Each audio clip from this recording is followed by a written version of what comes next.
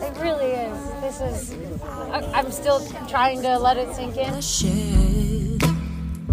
She was looking kinda dumb with the finger and a... But it's a crazy feeling, and I'm just so thankful for the team. There's been a lot of happy tears today, and all the years start coming and they don't stop coming. Fed to the rules and I hit the ground running. Didn't make sense not to live for. I was really emotional getting to see my coach in Waxtech after the race, and they were cheering like crazy out here. It was so special. It gave me goosebumps to know that all the techs were running out of the truck and getting on course today, and they really pulled out all the stops to give us amazing skis and tracks. Hey now, you're a rock star.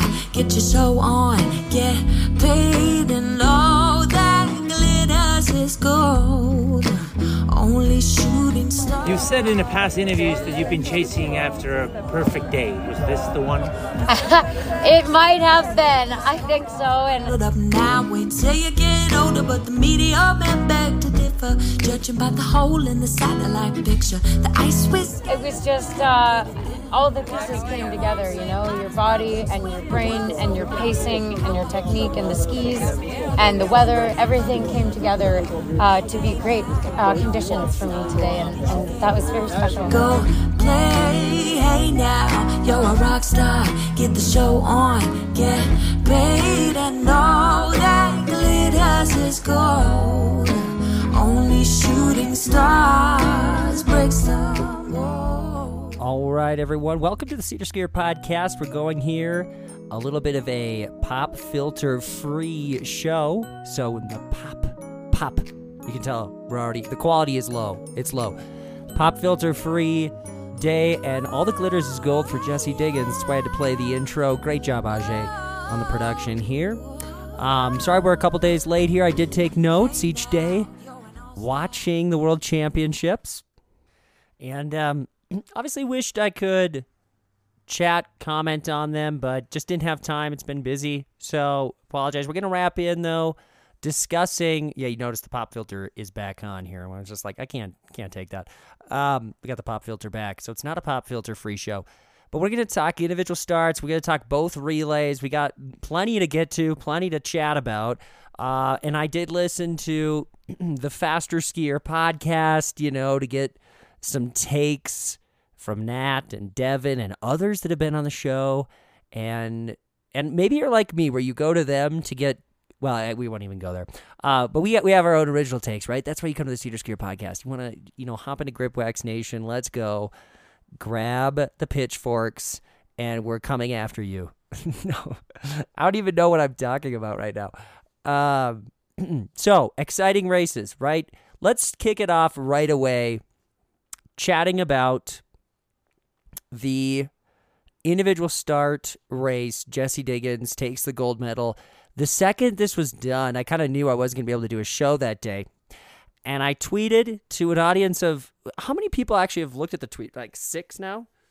I kind of like the metrics on Twitter. They have the views, so you don't even have to get a like. Like, it shows you how many people have viewed your tweet, which is kind of interesting. It'd be interesting if you were really popular, like when you're getting thousands of views and not as many likes. You can kind of tell what people are willing to appreciate. But for me, it's just, it's nice because I see more numbers, and I have like 6 followers on Twitter. But anyway, I tweeted a very profound thought. I think I said something along the lines of, this is Jesse Diggins' most impressive performance. And I was thinking it the entire time it was happening, actually. And had I been on the call, I think I definitely would have been realizing the history as it's happening, because I know as I was watching. Now, maybe it's easier as you're watching these things. I've kind of thought that too. Like, it might be a little bit easier as you're watching an event as opposed to calling it, to like have these thoughts of, well, I would be saying this if I was broadcasting. Well, maybe you wouldn't be, because you'd have 10 other things you're actually trying to process and manage mentally. But I at least felt like I would have been like, this is all coming together for Jesse Diggins right now. Skipping the skiathlon, training blocks, the whole 9 yards. This is her best event on the biggest stage, and here she is just having the race of her life and just nailing it through and through. I definitely was realizing that. I think even like 2.2K in, you see the seeds planted, but by 5K, you're like, wow, this is happening right now. A truly dominant performance. I'm looking right now at the result details. She had the fastest sector time at the first sector, the third fastest in the second one, the second fastest at the next one, the fastest on the final two. I mean, it wasn't just a win. It was a dominant win over Frida Karlsson. Just amazing. I mean, even if you look at, so 7.7K, she had a 5-second lead, and she ended up winning by 14 seconds. So in the final 2.3K, she puts on, goes from 5 to 4, 9 seconds in that final 3K. That's pretty substantial. I mean, it was just, and over Frida Karlsson, too. So, an amazing performance. The reason I say this is the most important Jessie Diggins performance, and we could go through an order, I think, of these. Maybe important's the wrong word, but the most, because if you had to go most important or significant, you would almost always have to tie back to this 2018 gold medal because of what it's done for the country, for cross-country skiing, the enthusiasm. Okay, fine. We're never going to beat that, I guess. So maybe the best way of saying this, the most legit performance.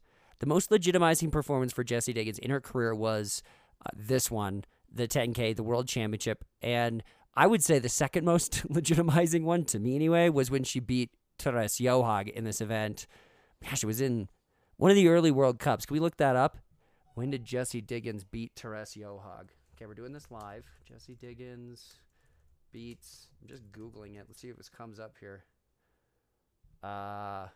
She edged January 29th, 2021. Norway is back. Jessie Diggins still wins. Oh, this was the one after the Tour de Ski. I think she'd beaten Therese Johaug a couple times, but she beat her in Falun by 2.1 seconds. Anyway, this has maybe happened more than once, but anytime that anyone beats Therese Johaug in an individual start, to me, that's the most legitimate performance. Individual start's the most pure race in cross-country skiing in terms of just speed, and Therese Johaug is the most dominant wire-to-wire skier, the best wire-to-wire skier we've ever seen, probably male or female, but certainly, if there's any haters on Jess Diggins, like, how can you complain after she wins an individual start over Therese Johaug? And the same thing I think about this race too. It's like, and we've been part of the probably the negative crowd too at times, where we're nitpicking over technique things or whatever when it comes to any American.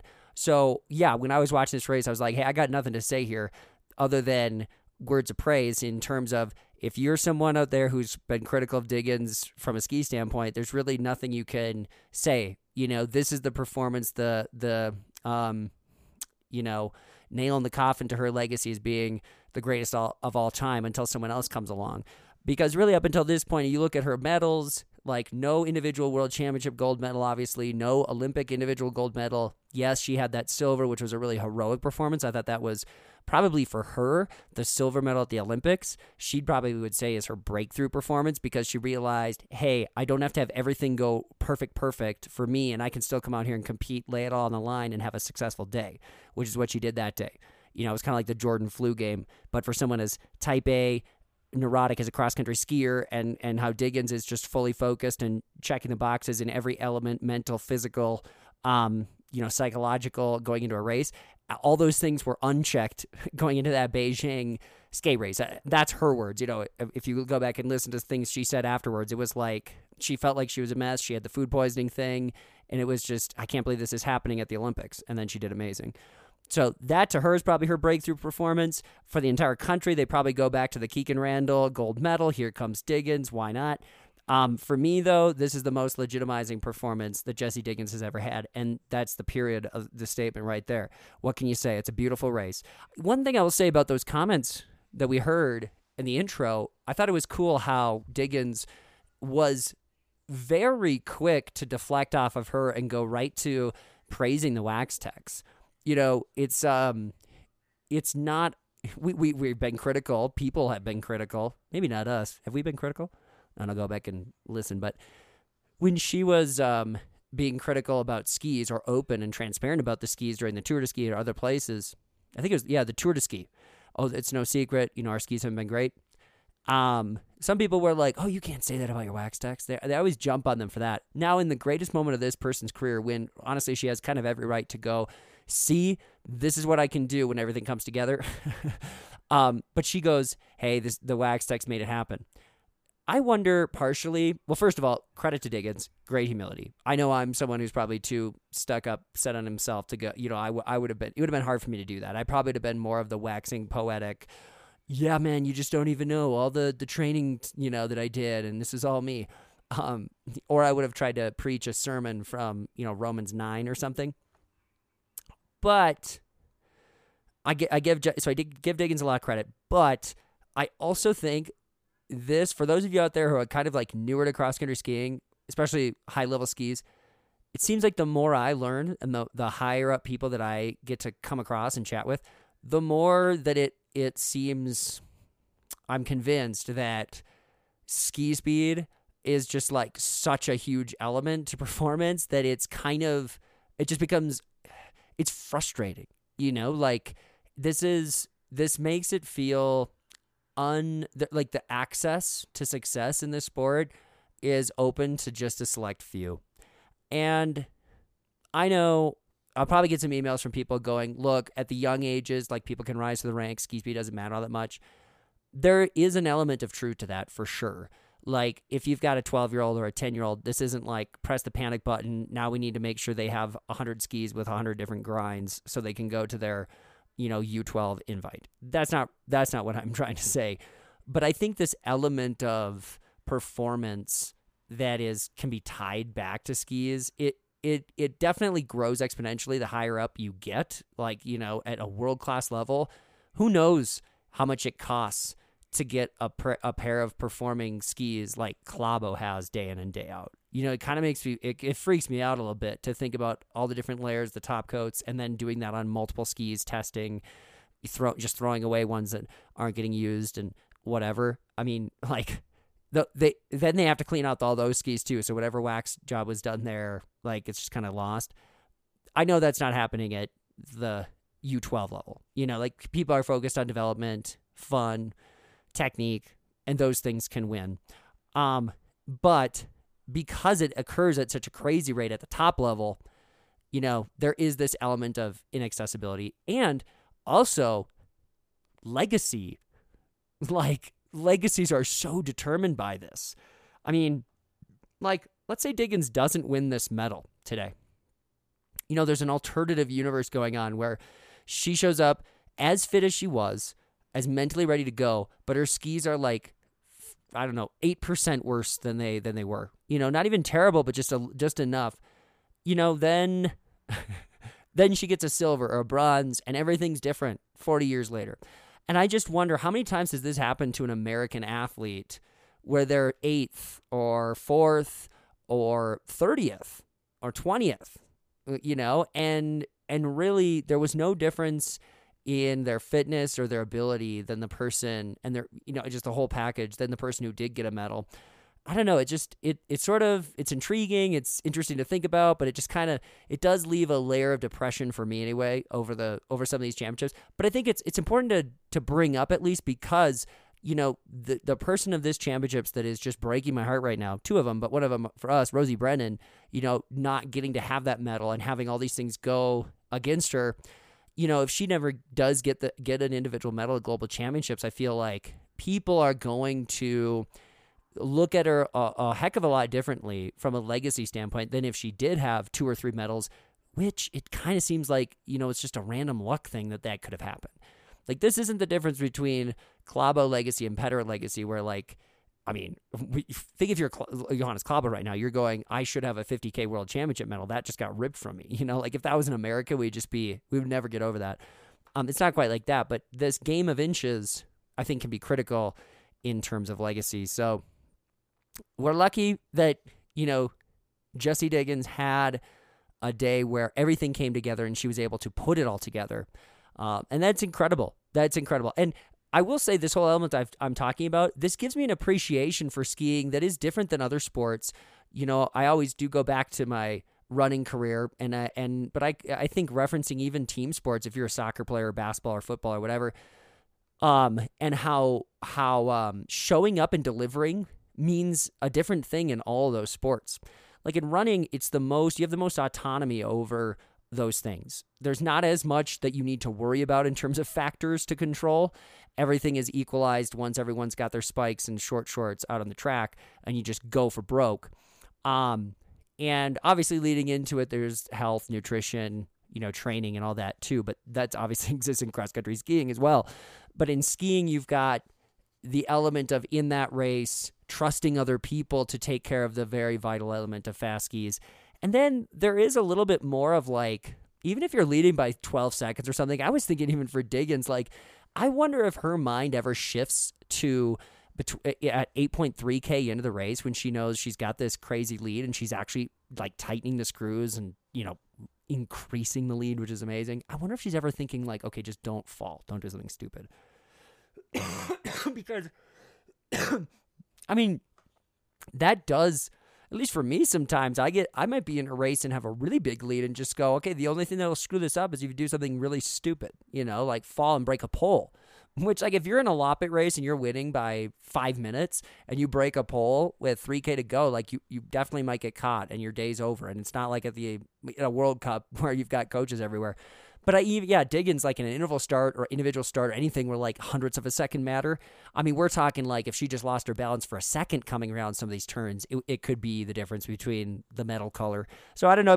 I've always kind of wondered if at the highest level they even entertain those thoughts. You can't really, but yeah, it's part of the sport that is not in others. So, I think, yes, we could talk about Jessie Diggins all day. We've got a couple of clips from her, so let's hear what else Jessie Diggins had to say about her individual gold medal. Congrats, it's your day. How was it out there and being world championship? You're first in the single division. That was crazy. It was so cool. I'm just so thankful to the team because I had really great skis and really great wax, and you have to have that out there. And then with the snow and the temperature, it was perfect for me out there, and I could really attack the downhills and push super hard on the uphills. So I'm just so happy. When you were started recognizing it could work out today with gold medal? I didn't want to really believe it until the race was finished because I was scared to really look. So, but I think when I finally got up off the snow and saw the times, I thought, oh my God, this was one of the best races of my life. And I already knew that because of how it felt. You can feel it in your body when you're in a good place. But it was just really special. You're the first U.S. woman with a single gold medal in cross country. What does that mean to you? I hope it inspires the next generation to know that you can do it and just work hard with a great team. And I hope it inspires some little kids with glitter. All right, the sounds of Jessie Diggins there in the mix zone. So she's definitely inspiring the next generation. Glitter. And maybe we'll see who will be the next glitter-wearing skiers. Who knows? Let's move over to the guys' individual start, where we saw the top 4 spots taken by Norwegians. Simon Eidstedt Kruger takes a medal, the gold medal. Amundsen with the silver. Hans-Christer Holland takes the bronze. So Lynn Ski coming up with 2 medals again here. Johannes Klæbo in 4th place. And I'm looking here at the results, really the race for him.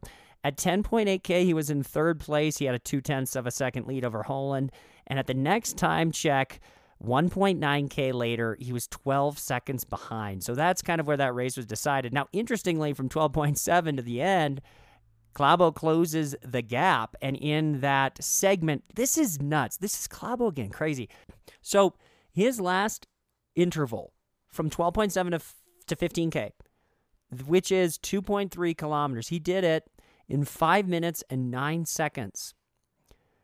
That's the fastest time. The second fastest time was from Amundsen. Not all that surprising. Commentators are mentioning accurately that Amundsen was closing the door, closing the gap on Kruger. 5:18 for Amundsen. So he was 9 seconds faster than that. How much faster was he than Kruger? Well, Kruger's was 5:26.6. Now, granted, he's kind of celebrating. But even Holland, 5:21, had the 3rd fastest time. So we talked about this in the skiathlon where, like, he had a lot left and he closed hard and got a silver. And I was saying all along, like, if he closes that gap immediately, he gets to ride with Kruger, and who knows, it could have been different. Even in this race, when I was watching it, I wouldn't have totally guessed this. That there was this epic collapse between 10.8 and 12.7, and then he closes it like furiously. But man, I mean, this is the weakness for Klæbo.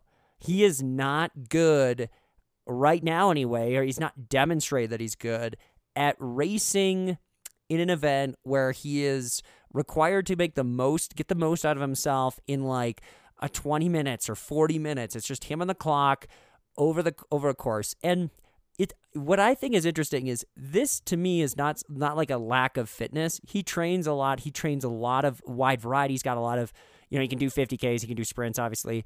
So I don't think it's a lack of training fitness. It might be a lack of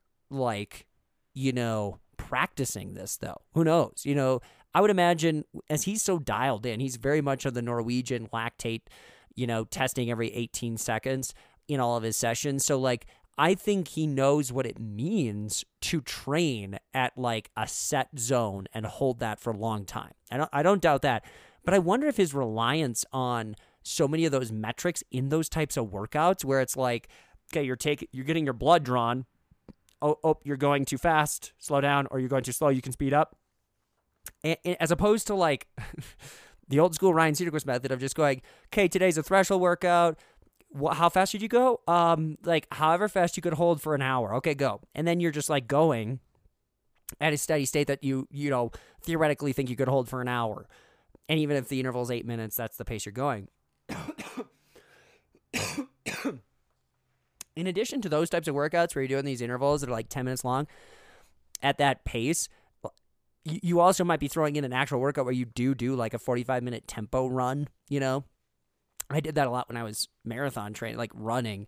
But in skiing, okay, I don't really do like any specific workouts, but like I definitely could. If someone said like, okay, we're going to just do one big 45-minute chunk interval, I would be able to hop in there and throw down a pace that's pretty steady and constant through the whole way, and you wouldn't like find these crazy fluctuations. And I think Klæbo, like that element is the thing that it appears he lacks. And if I'm wrong on that, then I'm not sure I can totally explain away what we saw in the skiathlon or in this individual start, except for maybe the fact that because he has so much explosiveness, like not just sprinting, but just generally as a skier, he is dynamic and explosive. Like he could blow apart a field. He has the fastest top speed. He has literally the fastest skis. He's got the best technique. It's like he's got an F-22 and he is a jumbo jet pilot. He's almost like in his head, he doesn't even know how to like handle all of the talent that is inside of him. That I guess maybe that could be it too. Like he goes down and downhill and realizes how fast his skis are, and then he charges up the next uphill, and then it kind of blows him up because he went too fast. It's like, yeah, he doesn't really have it. And in a relay, we saw, today, he doesn't even have to test himself at all. He basically just is out for an L1 that entire 10K. And that's kind of how his relays often are. It's that or it's bullshit. He lets Bolshinov come up and catch him. He takes him in for a ride to the finish and then sprints by him at the end. And yeah, that's kind of dramatic. I'm sure he loves doing that. But again, he's not really ever he has not thrived in a situation where it's from the gun going for it. So if there's any chink in Klæbo's armor, I think it's that. And I don't think it's like a physical element. That's why this championships, I thought we would see for the first time the true demonstration of the breadth of his talent, where here's a guy who can sprint with the best of them, here's a guy who can individual start with the best of them, and here's a guy who can go long with the best of them. And it's not like a fourth and a second in these two events. We're getting kind of critical here, but yeah, you throw in the Russians, it's a couple places back farther, and to be frank, it's like he had the ability to win both of these. So, like a fourth place for him, who cares? Talk about a meaningless, other than it must grate at Klæbo. To finish fourth at the World Championships, it can't bug anyone more, than Johannes Klæbo, because he expects to win every single one in the first place. So even a third or a second is a little bit of a bothersome, but a fourth, oh my gosh, like he's got to be ticked. And, Klæbo's got a couple fourths. I believe he was fourth in another, maybe it was a skiathlon. I can't remember. I was looking at some old World Championship results, and I saw it. I was like, oh, that's interesting, because the medal count, global medal count for him is a big deal. Also, I mentioned earlier the 50K World Championship that he lost that was kind of stupid. That's a big deal. But yeah, every time he gets it in a race. Now, this brings up a good point. After Kruger wins this and Kruger wins another medal in the relay, he's got 3 golds in 3 starts. Meanwhile, Klæbo's got 3 golds, a silver, and a fourth. That fourth, it just bothers. He could have 5 medals right now going to the 50K, which presumably he'll get another medal there. But who do you like as being the king of these championships? At this point, like 3 straight golds looks really shiny and clean for Kruger. And he's won in dominant fashion. It should be interesting. Obviously, he's not a classic specialist. I would think. Is Kruger, do you think he'll do the 50K classic? I mean, I wonder if the coaches are like, dude, he's on fire. Let's just let him rip. Because, I mean, obviously you got Klabo, they've got the defending champion in there as well. So Everson's going to be in there. So there's your 2 spots for that. I mean, Holden looked pretty good in the classic actually today. He pretty much won it for the Norwegians. More on that later. But, I mean, I don't know. If I was a coach, I'd ask Kruger, like, do you want to try this 50K classic? Okay, I'll let you go. Like, let's do it. You're on fire. You do have some other guys, like Goldberg's got to get in there. I would think you'd have to consider him. But, yeah. Wow.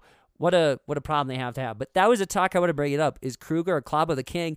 I kind of think right now, the visual is Kruger. He's the king of these championships because he has won going away. He's 3 for 3. And I do like a 15K individual champion because of the things I've stated on other shows, that this is just kind of the pure cross-country ski race. Who's the fastest? Ready, set, go. So I like Kruger for that reason. I think what Klabo is doing is definitely a little more difficult in the sense that there's so much more can happen in the sprint. He's had a ton of pressure in all these, and he's just done all the races. So, yeah, I mean, the difference is absolutely the skiathlon, unfortunately. If Klabo makes it a second place by under 2 seconds or under 1 second or something like that in the skiathlon, then he's the king of this championship because he would have almost taken the mantle from Kruger in the specialty event of Kruger, in addition to all these other wins. But because I feel like he sort of blew that skiathlon and then followed it up with a wooden spoon, right now, Klabo, a little bit of a disappointment, which is amazing to say, considering he's got 3 golds, 5 medals. But, he's hungry. He'll be back. He'll be strong. Let's talk a little bit about, I got to go to my notes here for a second. Oh, man, the SederSkier columns or show ideas Word document just flooded with a lot of notes. I worked super hard on a piece about David Norris. We had David Norris on our last show. Obviously a big hit. Norris, we're big fans of David Norris. And I was like, well, I'm going to put together a story for this here. So I got quotes from multiple athletes. We hear from Rosie Brennan, Scott Patterson, talk to Josh Smolin for a half an hour, Chris Grover, and maybe even Jessica Yeaton coming up here. Jessica just reached back. She's like, hey, do you still want to hear from me? I'm like, yes, I did write this 3,500 word story already, but totally. Now, I poured my heart and soul into the story as I'm still, like, I was doing this on the outside of my full-time job. So I'm like trying to transcribe randomly late at night and stuff. And I was within sight of the finish line of posting this story. And of course, the faster skier comes along and writes this piece on David Norris. It did, no offense, no hard feelings. I'm sure Ben, who wrote the story, he's a good member of the Nordic ski community, but I was a little crestfallen because I'm like, oh no, like I thought this was going to be my chance to write a cool story. I kind of knew about this insider information, and I'm going to tell the David Norris story and get it out there and be the guy who's got his name on it. Not that matters, but it kind of matters. So that's what the notebook is filled up with, is all these notes. But I did put this story on SederSkier.com now, so you can see it on my blog. If you want to read about David Norris, go check it out, SederSkier.com, David Norris story. It's going to go on Nordic Insights soon, and then it'll go to a much larger audience because SederSkier.com has like 18 people who visit it daily. So you could be someone who visits it daily. And if you like these podcasts, maybe you should become our 3rd monthly supporter. We've got 2 right now. We're growing. In fact, we have 100% growth in the last month. Okay, so individual starts. Oh, I got some other notes here. Porama, terrible offset. His hand is weird. Yes, let's talk about this. Now, it's interesting. I think Devin Kershaw loves William Porama, and he also hates on everyone's technique. Why is he not ripping Porama for this? Go back and watch Porama climb. I'm starting to become the V1 czar, by the way, because it's the only thing apparently that I'm noticing is how everyone V1s differently. But Porma, the thing that bothers me, and I like him as a skier, he seems cool and everything, but he offsets his right arm. It seems like it's really kind of close to the chest. It's not out far. He's not like getting the angle out where he's reaching out forward enough and really pulling his body in as he shifts his weight over to that hillside ski. And it's just kind of, it's nice and strong and compact, but it doesn't look like there's a lot of leverage happening there. Almost like if you had the pull forces being taken from Porma's lead arm, they would be way less than anyone else. That would be my guess. I don't know. It doesn't. I think he could like get that thing out a little bit. His hand looks a little weird. It's kind of got. I don't know, you guys see. It's a little too rolled in. It's a little too pronated inside for me. So there's my technique of the day. I also think as we're talking about Porma right now, I do think he's a little overrated. Okay, a couple thoughts I've thought about him. Like, I mean, he has had some great World Championships results considering his age. And I know that, everyone, it seems like, is making this comparison all the time. He's the same year of birth as Gus Schumacher and Moke. And they list off the class of people who are all in this, this magical U23 World Juniors age group or whatever. And then poor Gus Schumacher has to hear this constantly, right? Like, he was the world champion and he beat all these guys. And now Porma is getting 5th and 4th and blah, blah, blah. So if I was Gus, I'd just be like, oh my gosh, I'm going to make an MP3 track of that stuff and just play it on repeat and have a 5-minute track of all these people saying this, and I'll roller ski to that every single day next year, and I'm going to come back and destroy these people. But the thing I think about Porma is, as good as those results are, that's great. Better that than being like 50th, for sure. But he needs to now make a breakthrough. Like, he is, to me, at the risk of becoming like, Richard Hamilton in the NBA. If you don't know who Richard Hamilton is, it's probably because you're like, who's Richard Hamilton? Just kind of like a nice player who's a nice shooting guard and averages 23 points a game, goes his whole career kind of just as this, pretty quiet guy who's not doing anything. But like, if you really dissect him, you're like, oh, he's actually pretty good. Porma, if he racks up all these 5th, 6th, 4th at Worlds, it's like, hey man, if it's not a medal, it starts to not matter. And so, especially if you're in a nation like Sweden, like, he's going to have to make this step like Richard Hamilton eventually did with the Detroit Pistons, winning the NBA championship in like 2004. He's going to have to make this step where like he starts to win some of these races or gets a medal, because otherwise he's just kind of a pretender. He's not enough of an endurance junkie to make a serious breakaway, and he's definitely not enough of a sprinter to hang. So, and we saw this in the relay too. Chad Somel was kind of like, oh, I'm surprised that, Porma didn't try to go or try to split up this group. And I wasn't surprised. Porma has never demonstrated to me that he has that capability, So I'm kind of waiting for Porma to come out, put a stamp on something, and and have a real breakthrough performance. A breakthrough performance can be a 7th or an 8th or a 5th for like a guy like Ben Ogden right now. If Ben Ogden would have gotten 5th in the 10K individual start, we'd all be just going crazy, and that's fair. Everyone gets to go crazy for Porma on that first one. But once you do it like 6 times, it's like, hey man, next year you're going to be 24 or whatever. You're in your prime now. So now you got to start winning medals. Okay. There's my Porma rant. Okay. Oh, second point from the individual starts. Can we stop the creepy posts on Facebook regarding Jesse Diggins? My gosh. If you guys saw, obviously US Ski and Snowboard, and Facebook is just like, they're throwing all these posts of Jesse Diggins wins this historic gold medal. Read some of the comments there. What is with like 63-year-old guys writing these messages and calling Jesse Diggins, Jess, like they're on a first name basis or they used to date or something? It's creepy. Like, these people need to realize, I don't think maybe Jesse Diggins is going back and like reading all these comments, oh, thank you for saying, this nice message. It's creepy because people are writing messages to Jesse Diggins that are nicer, longer, just more thorough and authentic than they would write a message to like their, relative.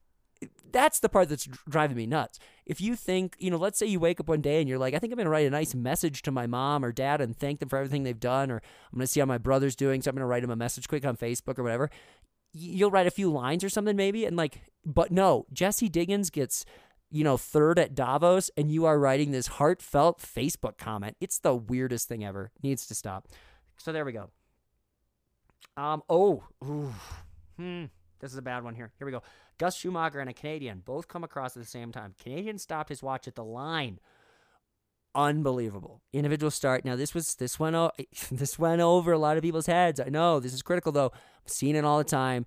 Athletes stopping their watch at the finish line of any race, to me, is absolutely despicable. I don't care if this is the West Fargo duel. Okay, if you are a sixth grader running the 800 meters and you've got 4 people in your races, you do not stop your stopwatch at the finish line. That is absolutely unacceptable. You shouldn't even be wearing a watch in a race, honestly. If you're in a race, here's the races you can wear a watch in, okay? Let me tell you, it has to be a road race longer than 10,000 meters. If it's not that, you can't wear a watch. NCAA championships, 10,000 meters on the track, you should not be wearing a watch. They've got clocks everywhere, watches everywhere, coaches are yelling splits. You don't need a watch. It's extra weight. It's actually impeding your performance. And that's on down for any track event. If you're on the road, you never really know. A watch makes sense. If it's 10 miles or something like that, it's longer than 10K, makes perfect sense. Marathon, same thing, makes sense. Cross country, maybe. Talk to me, send me a private message. I'll tell you what I think. It's probably course dependent. But in a cross country ski race, in the world championships, honestly, cross country ski race, period. What on earth? Now, for all of you guys out there who are like citizens racers, and you're pretty serious, you've got watches. I know some of my close friends do too. And so it's like, hey man, what's the difference for me? Am I shaving off a 10th or 100th? I'm going to wear my watch. I like keeping the data. It's cool. That to me is also somewhat acceptable. And especially since we're out there doing, races that it might be 225K laps and you actually want your watch. You got to pace. You want to see if you're going to take a feed at a certain time. There's some validity to that. But championship style races, or if I had an athlete who was racing a 5K, for Ski and Snowboard Club Vail, I'd be like, what are you doing with your watch? Are you going to look at that? Are you going to stop it at the end? Absolutely not. No. It drives me nuts. So Schumacher did have his watch on. He did stop it, but he waited till he was past the finish line. So Gus obviously has his down. If you're going to wear a watch, Schumacher knows what to do. The Canadian guy stopped it at the line. It was an unbelievable sight to see, but I'm sure I'll get some email from my brother, Tom Cederquist, who, Lake Effect fame, Lake Effect, the biggest new thing in running clubs. He'll probably send me and go, well, that the world record 5,000 meters on the track, the guy stopped his watch at the finish line. That is, without question, the most amazing Strava file in existence. The 5K world record on the track with, watches being stopped and started at the beginning. It's just unbelievable. Let's get back to skiing, though. Let's talk about the relay. Okay. My notes here are kind of in chronological order. Start with the girls 4x5K. Exciting race. Americans come away medalists. It just seems like this is the way it's going to be for us. My heart breaks for Rosie Brennan. That was a huge takeaway. My heart also breaks for Krista Parmakoski. Okay, I don't know if it's the pigtails softening me up or something, but Krista Parmakoski, I feel like she's sort of the Rosie Brennan of Finland. Hold on a second. I got to bring up her the Wikipedia page because I don't want to screw up my knowledge of stats. Parmakoski's sort of the Rosie Brennan. Now, she does have medals, so it's not, and she has a lot of them, actually. She's got 5 Olympic medals right now, and she has 7 World Championship medals, but no golds in any of those. So she's won 5 Olympic medals. She was and really her best. She's got one of those as a relay, 4x5 silver. She won silver in the 30K Classical in 2018 at the Olympics. That's probably the best medal accomplishment she's ever had. Pyeongchang, great Olympics for her. Three medals, but a bronze in the 10K freestyle and a bronze in the skiathlon. Look at that Olympics. The 3 marquee events for distance: skiathlon, individual start, and mass start classic. She won medals in all those, silver and 2 bronze. Beijing wins a bronze in the 10K Classical. At Worlds, 4 of her medals are from 4x5Ks, and 2 of them are from team sprints. She only has 1 individual world championship medal, and it's in the 15K skiathlon from 2017, a silver medal. So to me, Parmakoski it's interesting because you look at a career where she's got 285 individual starts, 14 years on the World Cup. She has 36 individual podiums, only 5 individual wins though. But like a person who is incredibly consistent and really like in the mold almost of like Marie Bjorgen in some ways. When you look at like just sort of the versatility. I mean, and I know people are like, what are you talking about? A sprinter? But like in the sprint standings, she was in the top 10 3 years in a row from 2016 to 2018. But discipline standings, she's just a really fine all-around skier. I suppose you could almost kind of say she's sort of Finland's Jessie Diggins too, because, you know, only quite frankly with much better technique. Like if you got Parmakoski, no matter what the technique is, you feel confident with her. But she's 32 years old, no individual world championship medals now. Johag's gone, and the Finns just had a really great relay going. They didn't mention Matin Salo until very late, but she really set up Finland excellently in this relay. And you just kind of feel bad because, you know, they came apart at the seams. I'm going to pull up the relay splits here. Let's see if FIS will give us all the details. Downloading here the specifics. Okay, so Finland. Matin Salo, hands off. They're in third place, 0.9 seconds back.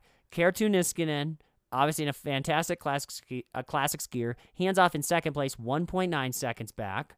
And the leaders at that time, Hennig of Germany. Okay, now the third leg, this is Jessie Diggins hops in there. And by the way, she had the second fastest third leg. The fastest was Ostberg. Diggins cut down some serious time, it looks like. Wow, is this accurate? When she tagged off. Oh, I see. Her time was 7 seconds slower than Ostberg. Diggins was. She tagged off 49 seconds back, though. So it's interesting. Like, Brennan gave the baton to Diggins 48 seconds back. Diggins actually handed off 49.7 seconds back. Kind of an interesting tidbit there. But going back to the Finns. Now, Evelyn Piepo, the third leg, she tags off to Parmakoski, and they're 21 seconds back. So they were 0.3 seconds back in second to 21 seconds back in fourth. And then Parmakoski just gets eaten up by Maya Dahlqvist.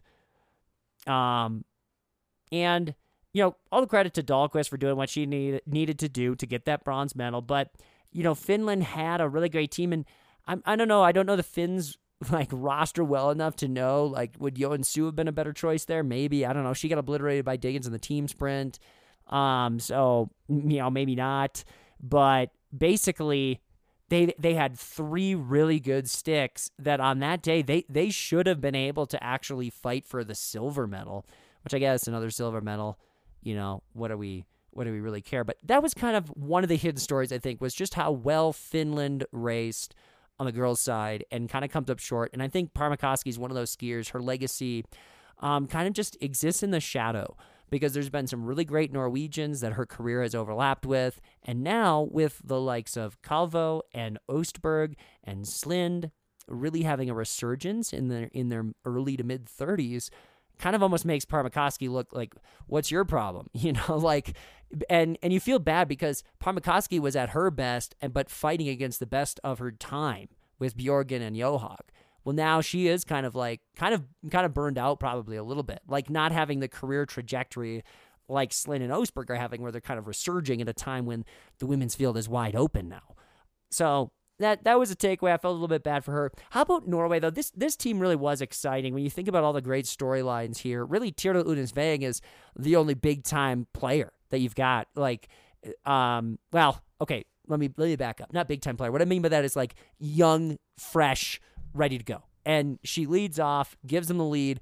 But then you've got Slind, Ostberg, and Calvo. And the amazing link between all those athletes is their age and their career trajectory and just the amazing comebacks they've had. You know, Slind, we've talked about, the ski classics, athlete. Osberg was a world beater and then out of the game for like 2 years and now back. Calvo missing the Olympics because of COVID, a bunch of fourth place finishes on the World Cup. I mean, the trials and tribulations, it did not shock me in the slightest to see Norway celebrating like crazy at the finish line there. And again, I think the thing I would have been, or that I was thinking as I was watching this in real time was, oh man, I want to, kind of express to the viewers watching all those backstories. That was the thing I wanted to interject. The broadcaster in me was like, this isn't just a case of, wow, it's weird that Norway's celebrating. That's, they win all the time. No. Like, the incredible backstories here, the jubilation from the Slins, the Osbergs, the Calvos, like, this is a huge, huge medal for them. And honestly, even Tirta Unes Vang, like, her career, she is having an amazing year right now, but she doesn't have, like, she's not like a Klæbo where she's got 7 gold medals in the back of her closet, and this was just another relay win. She's the new face of Norwegian skiing right now. So, now, I thought that was actually probably one of the most juiciest wins that we've seen, the 4x5K women's relay, because you had Sweden with so much confidence coming in and so much ability, and Norway steals it. I mean, I'm sure there was just crazy celebration there. Now, speaking of Sweden, this was an interesting choice for me that they had Sundling not on the relay, but more interesting that they had her start in the individual start. I thought those were 2 huge mistakes. What is Sundling? I mean, I know she's got some range, okay? And Kershaw likes to compare her to like she's the next coming of Bjorgen, and that might be true, but she is not someone where like you go, okay, individual freestyle, she's going to medal. And quite frankly, considering she's done all the events she has done so far, like, why tire out for that? I would have absolutely, with her, been like, hey, we're going to save you for that anchor leg in the relay, and we're going to make sure you're fresh for that. And I don't know. I mean, I'm not sure if they have a different replacement, someone they would have put in the individual start. Maybe they just figured Sundling is actually our best individual start athlete, and Dahlquist can close just as well as Sundling. Both of those things might actually be true. I just think this wasn't the absolute best Swedish team, because you could put Dahlquist at the leadoff leg too, or and tell her to gun it or something, or Sundling at the leadoff leg. Maybe you do that. Sundling leads off instead of Ribom. Dahlquist closes. I mean, Ribom's not a shabby skier by any means. I just thought it was weird that they chose to have Sundling race an individual start that she really, like, if everything goes amazing, she might get in the medals, but she's gonna have to take down Ebba Anderson, Frida Karlsson, and Jessie Diggins. Like, that's pretty formidable. And Diggins took the skiathlon off. Anderson and Carlson been crushing. What do you think you're going to do here? So I thought that was maybe a poor decision, to be honest, on the Swedish side. As far as the U.S. ski team, if we want to get nitpicky about the order there, we went Haley Swerble, Rosie Brennan, Jessie Diggins, Julia Kern. Not sure I have any problems really with that.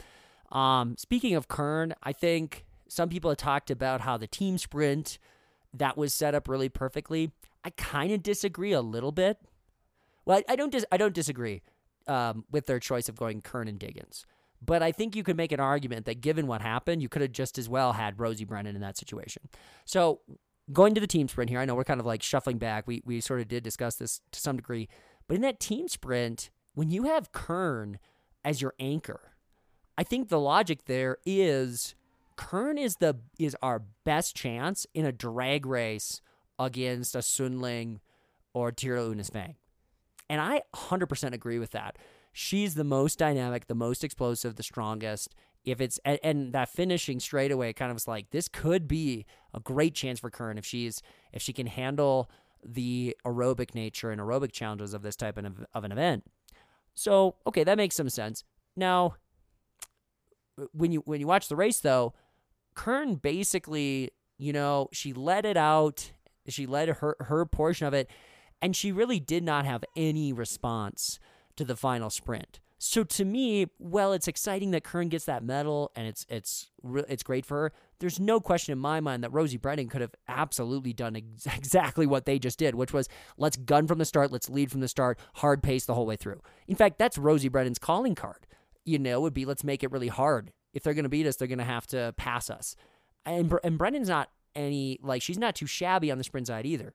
She can sprint. So if I was Rosie Brennan and getting left off that team, well, I would understand the strategy and the logic. I would have been kind of upset afterwards because you're sort of going, wow, basically that medal is ours for the taking.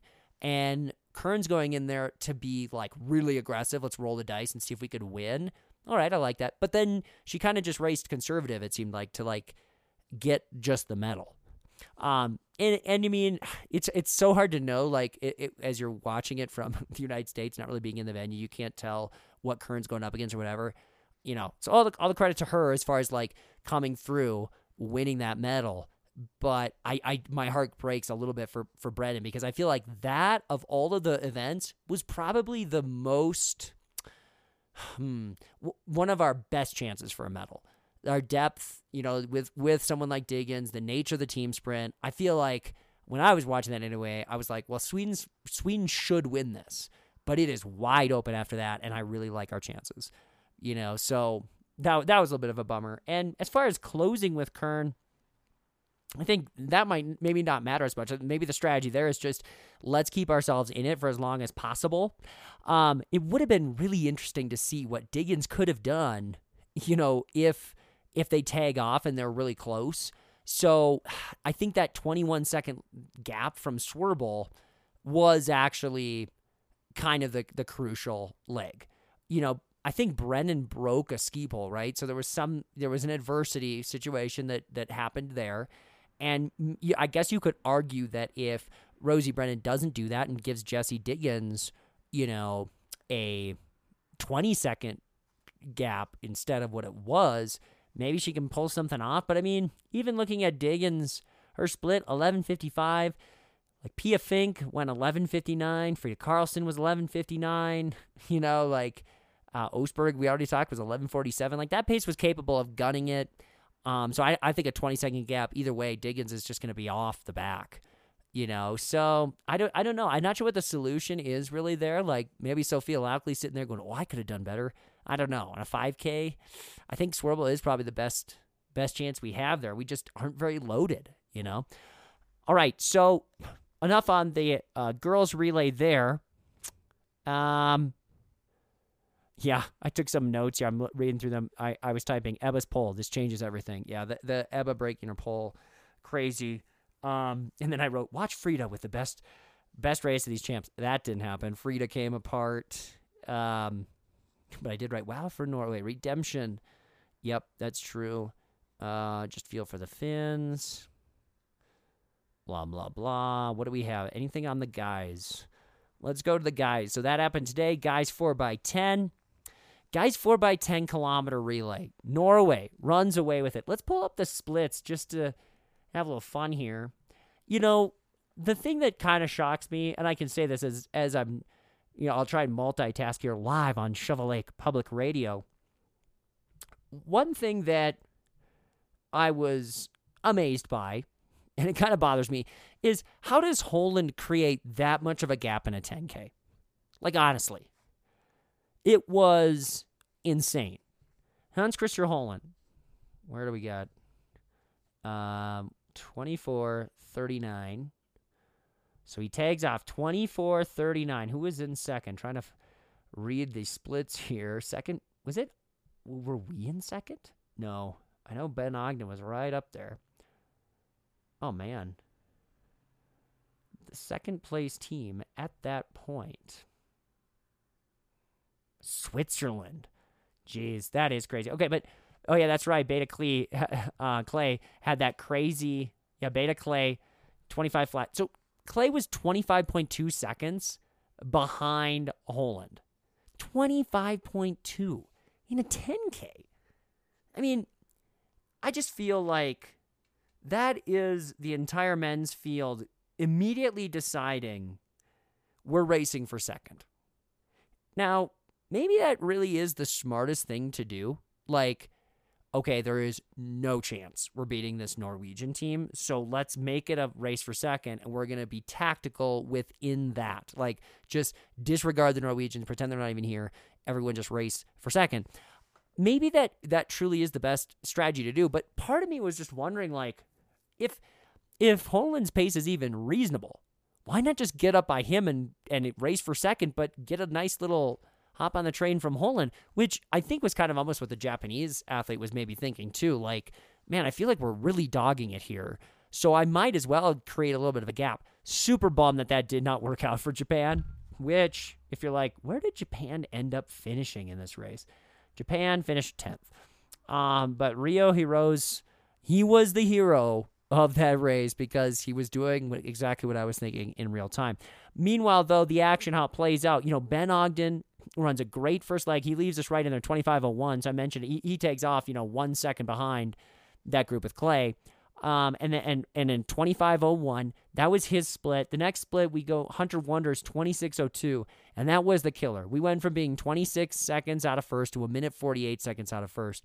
And Hunter he had the 11th fastest split there in his leg. Closed out Scott Patterson 22:16.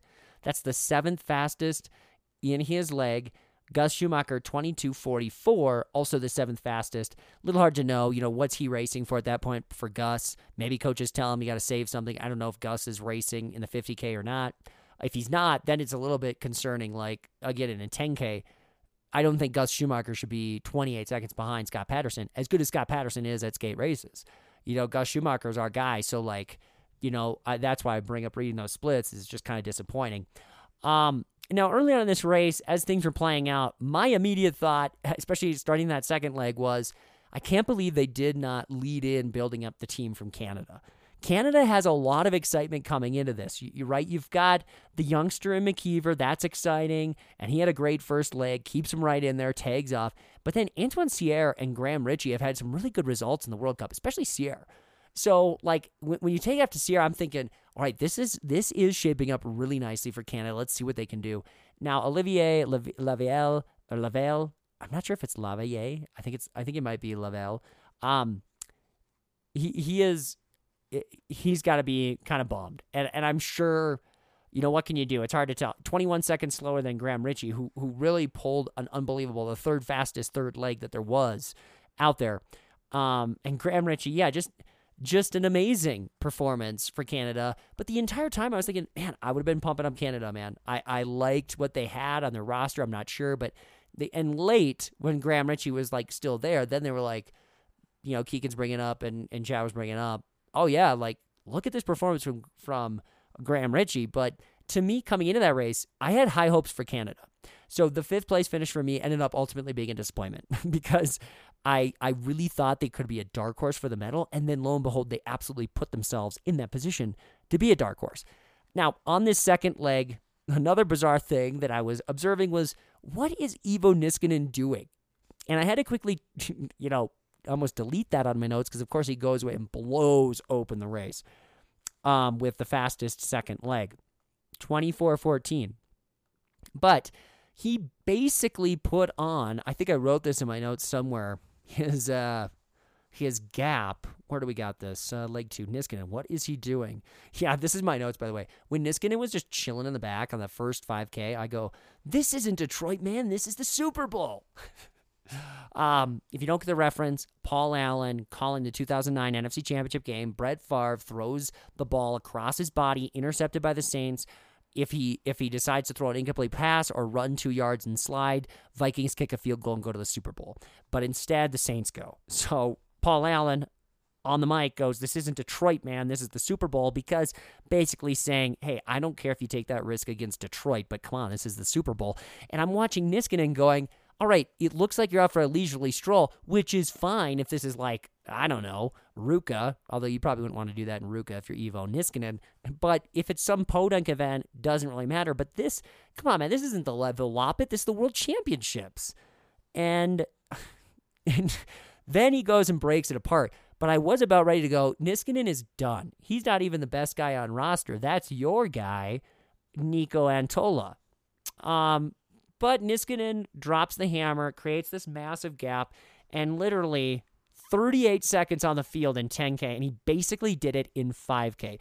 If I am in the group right there and I finish that second leg and I'm 38 seconds back from a guy, he put that 38 seconds on in a 5K, I think I write in my training journal like, all right, classic roller skis every day, twice a day until next World Championships, because that just seems embarrassing to me. And these are all world-class athletes. How can one guy be that much better? And so I posed that question with the Holland thing, but with Holland, you feel like, like I mentioned, these other teams might have literally decided we're racing for second. So it makes some sense that Holland pulls away. And he's not a shabby classic skier. But for Niskanen to just toy with the field and then put 38 seconds on in a 5K, I mean, that's nuts. And I mean, Finland should be throwing a party for him because he literally won it for them. Hirvonen did just what he needed to do, but he had the 6th fastest skate time. It wasn't all that impressive. By the way, the fastest third leg, Kruger, which you might be going, yeah, so keep in mind, he got the baton. I'm trying to see what his lead was when Kruger gets it. Paul Goldberg passes it on 48.51. Who is in second? 24-second lead. Okay, so Kruger gets the baton with a 24-second lead. And he extends that to a 1 minute and 1 second lead.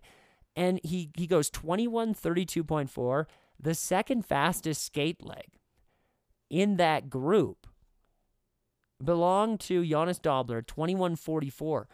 And the third fastest was Richie at 22 flat. So, I mean, Kruger's out there all by himself just destroying everyone. And credit to Dobler of Germany. Great performance from him. And the entire German team, really.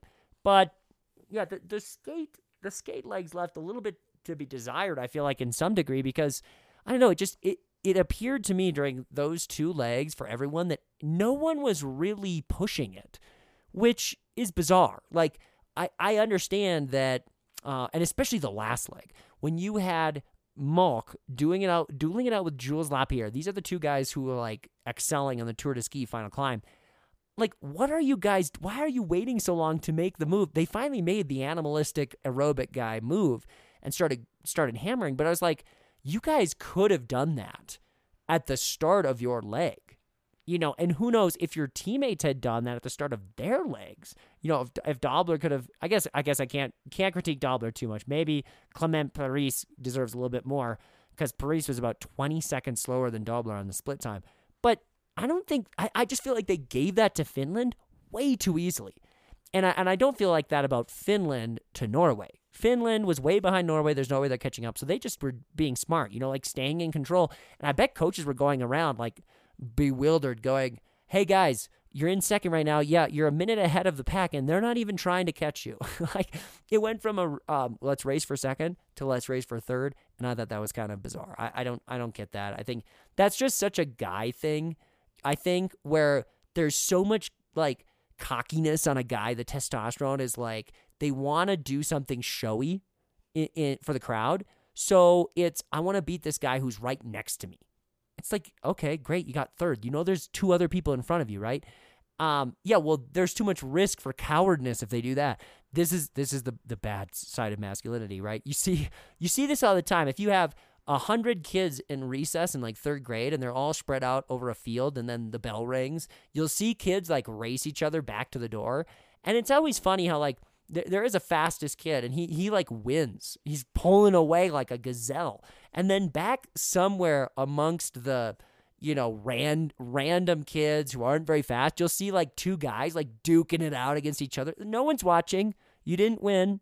You didn't get to the door first, okay? Like, we don't, but they're having this little duel. That's a little bit what I felt like with Haverson and with Malk and with Lapierre. Like, even Lavelde was not, he didn't look like he could contend at all, but he liked to be in that picture because, yeah, the screen was on them and it was showing them most of the time. But, yeah, that's the thing. It's like, okay, guys, good for you. But, yeah, you took the cowardly out. You decided at the start of this race to race for second, which is cowardly, and then, but maybe smart, and then you decided to race for third, which is even weirder because you did not have these, killers up there for Finland. I mean, Hirvonen's having a good year. He's not that amazing. And then Antola is a U23 athlete. So I get it. He was U23 world champion. He's got some potential. He looks good out there. He'll probably be really good, but you didn't test him at all on the big stage. So Finland walks away, handed a medal. Canada, I'm a little disappointed with. Those are my thoughts on the 4x10 kilometer relay.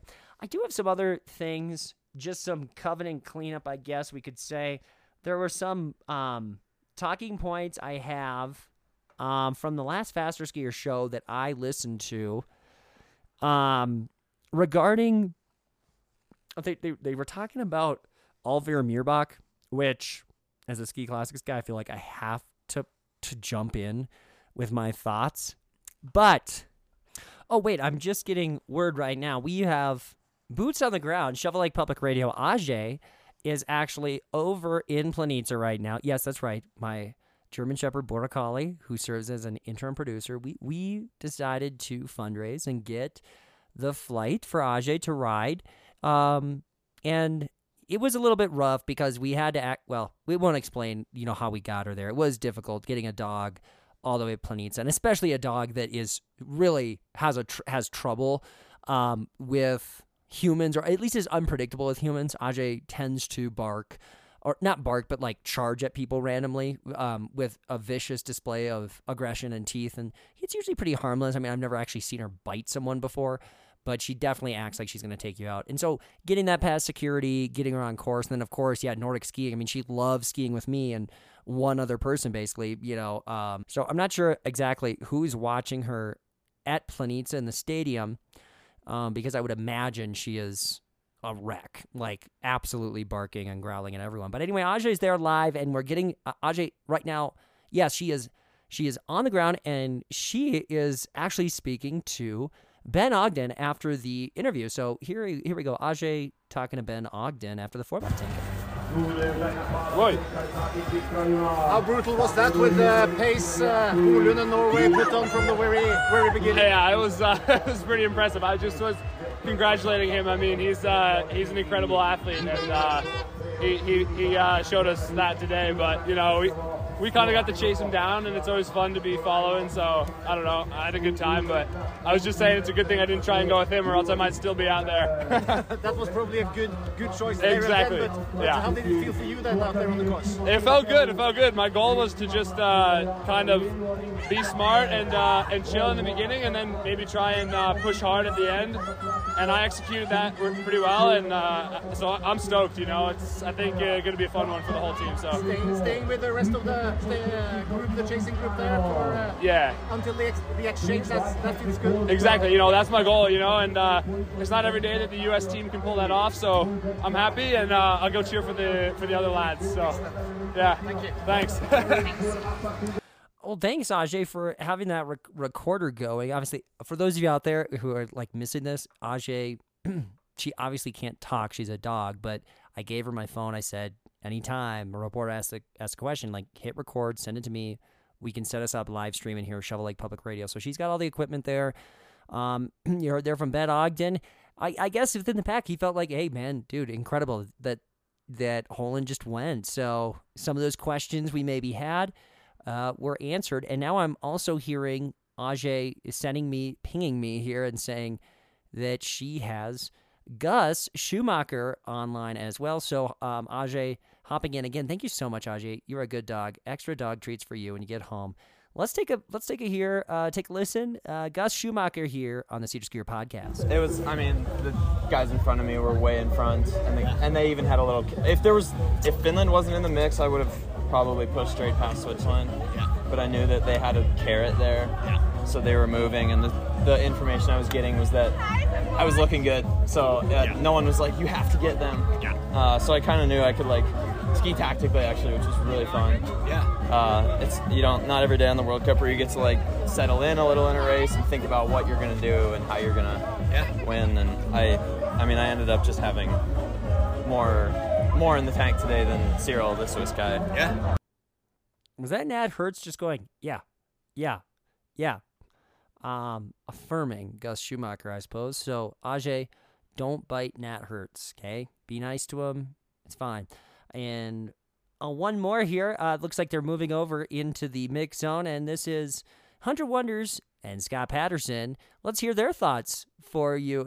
I'm just so thrilled. Getting a dog, it was the greatest choice ever, and being able to send her to Planitza was a lot cheaper than me flying there. We could just send her in the FedEx airplane. They actually have these discount rates. You could just, basically all I had to do was put her in a cardboard box, actually, and put like just a basic stamp, a postage stamp, and I just put in the address for the World Championships venue. And it's just, I think, like, when you think of cost effectiveness here in an economy with inflation and everything that's going on, that was what we had to do. But okay, now I'm getting in my ear. Ajay is trying again to tell me that Hunter and Scott are leaving. No, yes, keep them there. Keep them there. Oh, okay. She has now, so we're going to hear Hunter Wonders, Scott Patterson here after the 4x10K. What experience has been like with Slovenia and Planitza as a whole? It's been awesome. It's been a little bit of a wild ride with weather, but I think we've had a great time. This event has been sweet. The fans are out in force, so it's been a cool, great championship. Yeah, it's really been a roller coaster. Like you said, the weather and the conditions have been different every day. And yeah, it's just been a blast. It's fun to have fans back in the bleachers. And is this quite different from Alaska in Slovenia? What's the similarities and what the differences? I mean, Central Europe is always different. We do have mountains in Alaska too, but there's some similarities. But I mean, the food, the culture, of course, is quite different than where we're from. Yeah, for sure. We're from the same town, so everything he says is true. Yeah, it's fun to ski in the valleys and mountains. We don't have venues like this. And yeah, temperature, everything is different. Excellent. Thank you very much. Yeah, thanks. Thank you. Have a good day. I'm trying to see, Ajay, can you get someone to ask them about the race? Ajay is right now talking in my ear, live here, Shovel Lake Public Radio in Planitza. And okay, she's telling me that Gus has come over. Okay, we just heard from Gus. What are we gonna get? Scott, Hunter, and Gus. Okay, Scott, Hunter, and Gus. Wrapping it up here. After the 4x10K. Thanks, Ajay. I appreciate it. Yeah, no. Yeah, I'm not mad at you. Okay, just get the mic up to them. Well, I heard from like one. We got like two. You want to tell me how it went out there? Oh, it was hard. Yeah. It went out fast, and I thought I could hold on. But yeah, it was just a hard pace. Evo really went charging out there and strung it out. Yeah.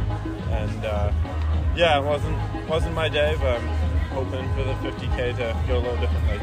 Were your skis competitive? Yeah, they were in the game.